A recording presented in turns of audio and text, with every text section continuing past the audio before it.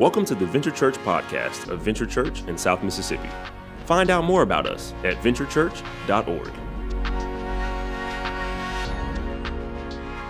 Hey, happy Independence Day, and let me say there are some crazy things going on in our country.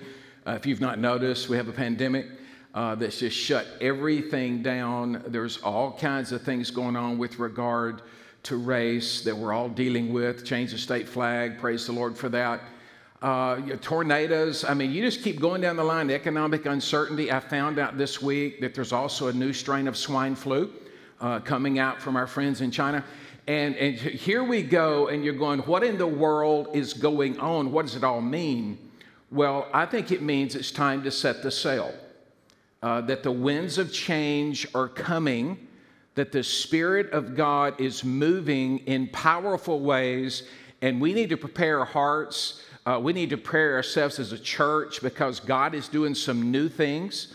Acts chapter 2, verse 2, if you know how the Spirit came on the church, they were all together in a room, and there was a violent wind that came. A wind here again symbolizing the Spirit of God coming. John chapter 3, when he's talking to Nicodemus, and Nicodemus is asking, how in the world can a person be born again? He says, hey, it's about the wind. It's about the movement, and you can't really know where it's coming from or where it's going, but that's what it looks like when the Spirit of God comes and people are changed. Now, this is a season of spiritual awakening, and God kind of woke me up on this week, changed my sermon, because here's one thing that I'm coming to realize about God moving in a unique way, and that is when God moves spiritually, we change socially. And a lot of times we get that backwards. We think, oh, we're changing socially, so it's going to affect the church. No, when change happens spiritually, it changes us with regard to social things in our culture. And there's a history to this. And I don't want to go back too far and spend too much time on it. But if you look at spiritual movements and spiritual awakenings, you go all the way back to the 1500s and the Protestant Reformation, when you see all that was happening there with Luther and Zwingli and all those guys, and then all of a sudden there is a spiritual awakening in Europe.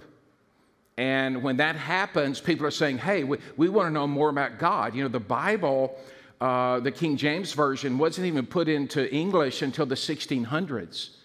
And people all of a sudden were reading the Bible, and they were getting excited about their faith, and they were trying to escape all the things that were going on in Europe so that they could worship freely, so they came to America. And you're thinking, wow, here they go. And then in the 1700s, another spiritual awakening happened. And thousands of colonists were getting saved, and the gospel was flowing. And then we celebrate our independence in 1776. And then as things move westward, and you got to remember when this all started, westward was Kentucky. So in Kentucky, they were having these camp meetings, and thousands of people were getting saved again. And one of those people that was at the camp meetings was a long, lanky guy, a lawyer by the name of Abraham Lincoln. And you see God moving and the winds of change that are happening. And then you get into the Civil War. And then right at the Civil War, there's another awakening. Because in New York, in the stock exchange, there was this crash in the stock market, and people began to pray. And they say, history says that 50,000 people a week for several weeks came to know the Lord because of all that was going on in the country. And the winds of change, God was moving in such a way that it was changing our culture. And then you get into the 1960s. If you know anything about history in the 60s, it was turbulent.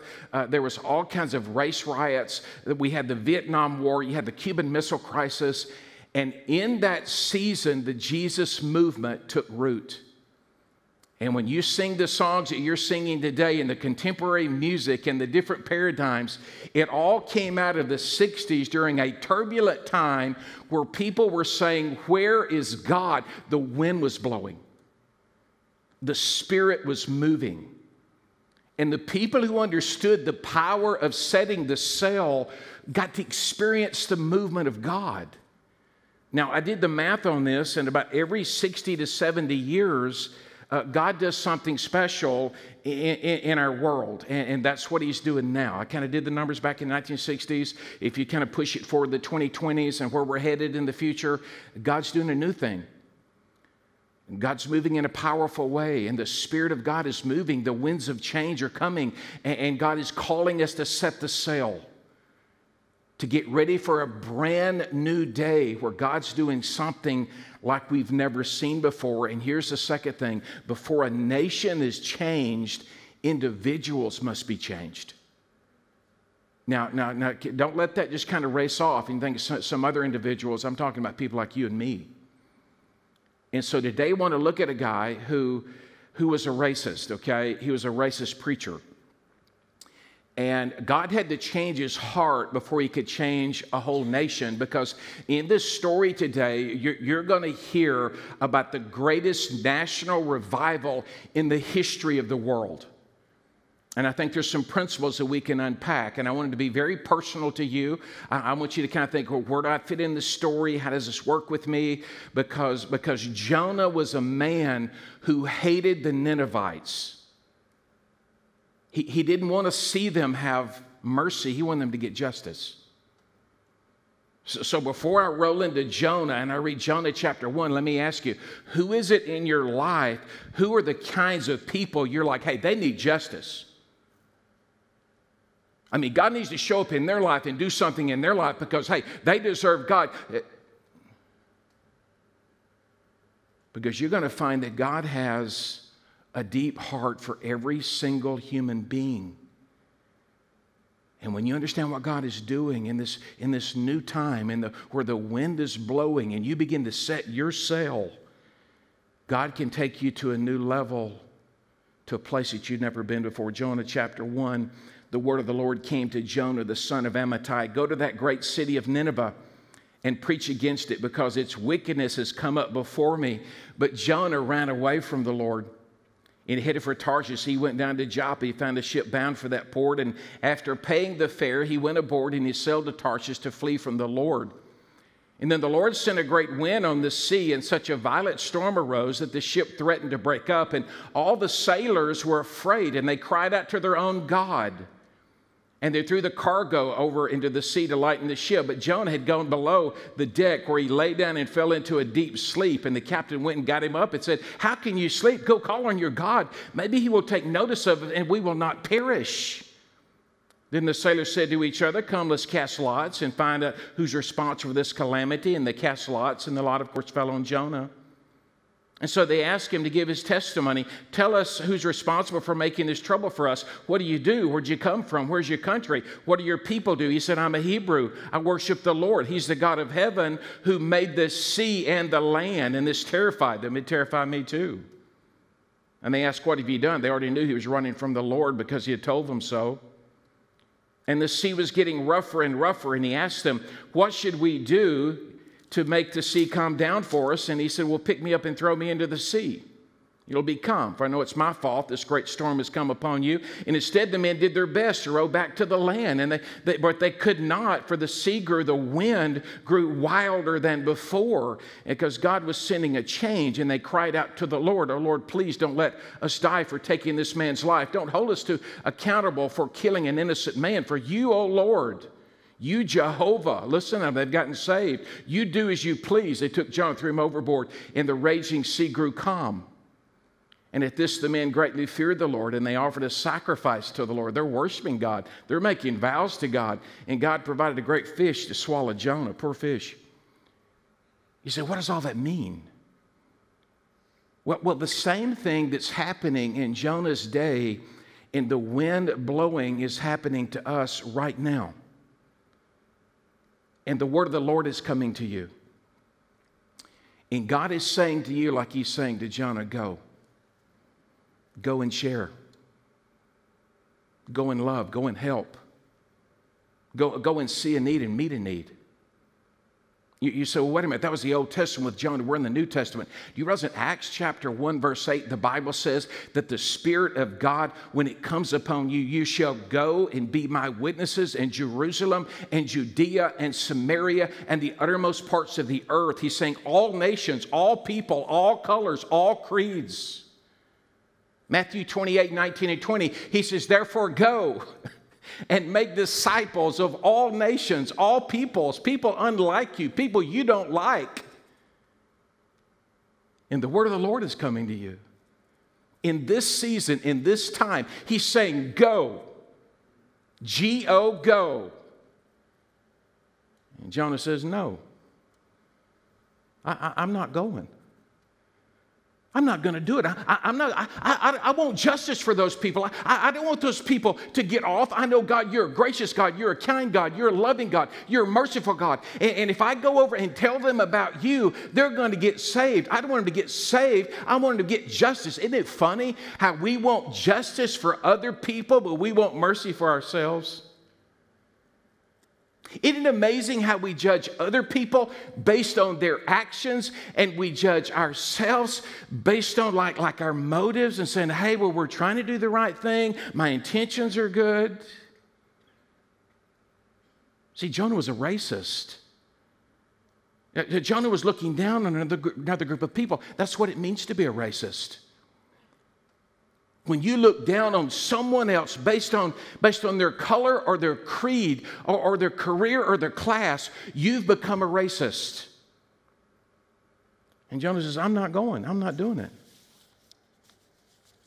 And God is so good. I mean, when you say no to God, I mean, like it doesn't make sense to say no, Lord, by the way. And but when you say no to God and God's told you something, you know He's told you something, it's best to kind of respond, because He's not going to let go of that.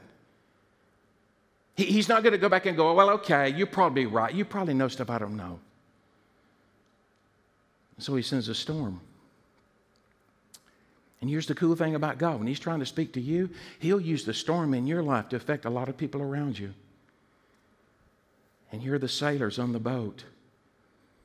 And when God said go and Jonah said no, the sailors began, when they saw the storm, began to say, hello. Our gods are holding up. You know, we trust in the gods of the sea. We trust in the gods of the stars. We trust in the gods of the storm. And all of a sudden they're like, hey, none of these gods are working out. Maybe your God is the real God, because they heard the testimony. He is the Lord of heaven and earth, the land and the sea. And they're like, hello, we want to worship you. And for some of you, maybe that's where you are. I mean, they were trusting in their ability. They were trusting in what they knew. You know, they believed in gods, but they didn't know God. In the middle of all that's going on, maybe it's time just to say, hello, God. And then God prepared a fish. And I think this is so cool, in the grace and mercy of God, that He prepares a giant fish, not to hurt Jonah, but to help him. And the fish says, slow. Let's slow this thing down. COVID is a giant fish for the world, where God is saying, I am so gracious to you, I'm going to slow you down. I'm going to push pause on your life and give you time to think and give you time to pray.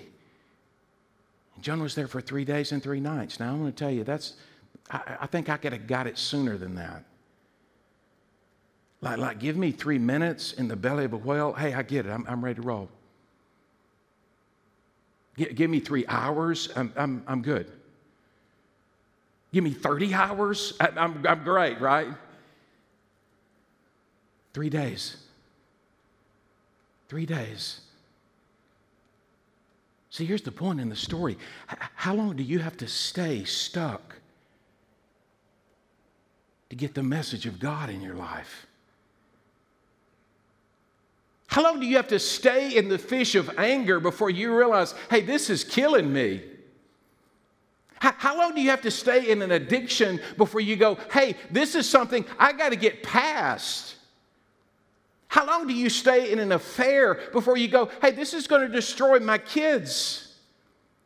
How long do you stay apathetic before you say, I've got to do something? 3 days. Throws him up out on the beach, and he's rolling around, and he gets up and he goes into Nineveh. And I just think this is cool, because sometimes we think preaching is so important, and the word is important, okay? The message is important. It needs to be the word. But the messenger, not so much. Because Jonah, he goes into town. It's 3 days journey, 60 miles around Nineveh. The walls are like 70 feet high. You could do 3 chariots on the top of them. Huge city. Goes 1 day journey. And he says simply this. Hey, it's 8 Hebrew words. In 40 days, if you don't repent, God's going to destroy you. And that was it. And he turns around and walks off. Now, that'd be an easy sermon to preach. There's no studying for that. There's no preparation for that. There's no memory for that. Hey, 40 days, if y'all don't repent, God's going to destroy you.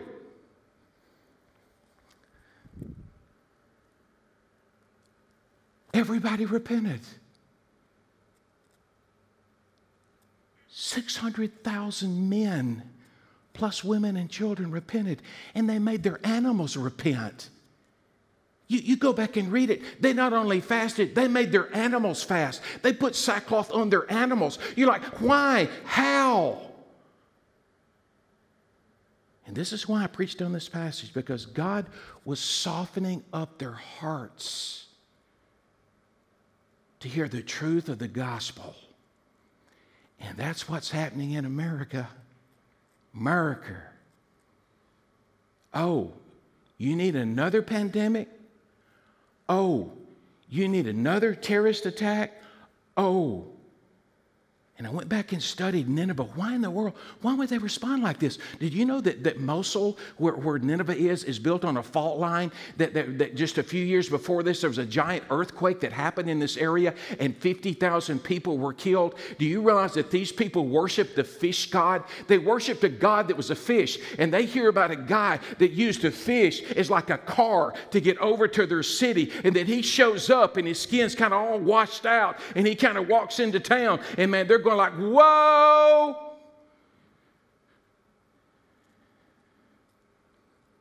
And I've wondered, is God carpet bombing our country to break the shell around our hearts so that we'll repent, so that we will listen, so that we'll go in the direction that He's called us to go in? See, here's the third thing. If you really want to see a change in America, if you want to see a change in our community, in your home, be the change you want to see in the world. You let God change your heart. See, I want to ask you something. I want you to kind of walk through this with me because I think this is important. In the story, where do you see yourself? Maybe you're Jonah. I mean, maybe God has spoken to you and said, hey, I want you to go. Here's some things I want you to do with your life. And you talk yourself out of it. You're like, hey, that didn't make sense to me. That didn't feel right to me. Hey, this feels right to me. And God says, I know I'm proud of your feelings, but this is what I've called you to do. Let me tell you, I've learned this the hard way. When God calls you to do something, when God calls you to meet a need, when God calls you down a lane, to go in a different lane is disastrous. And so maybe in setting the sail during this time where God is sending the wind, the one thing you want to do is like say, hey, God, I say yes. Whatever you want me to do, wherever you want me to go, whatever you want me to say, even though I'm uncomfortable, even though I don't get it, my answer is yes. Or maybe you're the sailors, and I think there's a lot of people in the church that are like the sailors. Man, they believed in God, they worked hard, they understood God was out there, but they weren't trusting in God. They were trusting in other things. And now that the storm has hit, all the things we've trusted in, whether it's your job, whether it's sports, whether it's your health, all those things are being taken away from us, and you're going like, hello,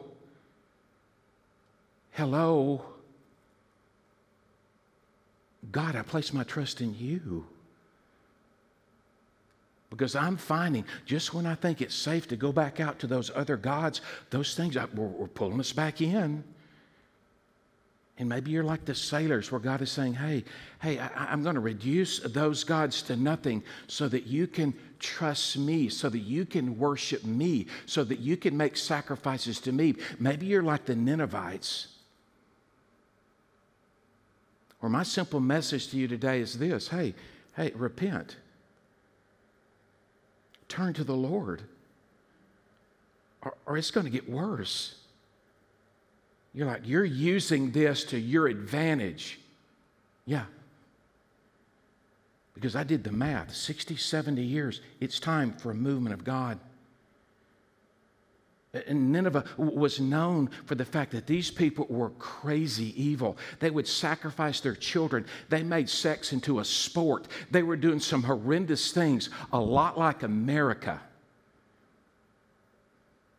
And you said, do you think it could get worse? I don't know. I think it depends on us. Are you saying that God, I'm saying God can use all those things. A Sahara dust storm called Godzilla? You got to be kidding me. Or we get to decide, hey, I want to go toward God. Because here's the bottom line. When God moves spiritually, we change socially. Praise God for social change. But it's because God is moving with a powerful wind. Set your sail. Before a nation is changed, individuals have to be changed. It's time for you and I to have a change of heart. Be the change you want to see in the world. Say, God, I don't know what all you want to do in my life, but my answer before we have anything else happen is yes, Lord. Yes, Lord. Because there was another man who was in the belly of the earth for 3 days and 3 nights, who when he came out of the grave said, you can trust me. I am with you. I will never leave you. Let's go together to a different level. Would you pray with me? Father, use this message. Direct it to our hearts. Help us to be the people you called us to be. In Jesus' name, amen. Thank you for joining us for the Venture Church podcast. To find a campus near you, check out venturechurch.org.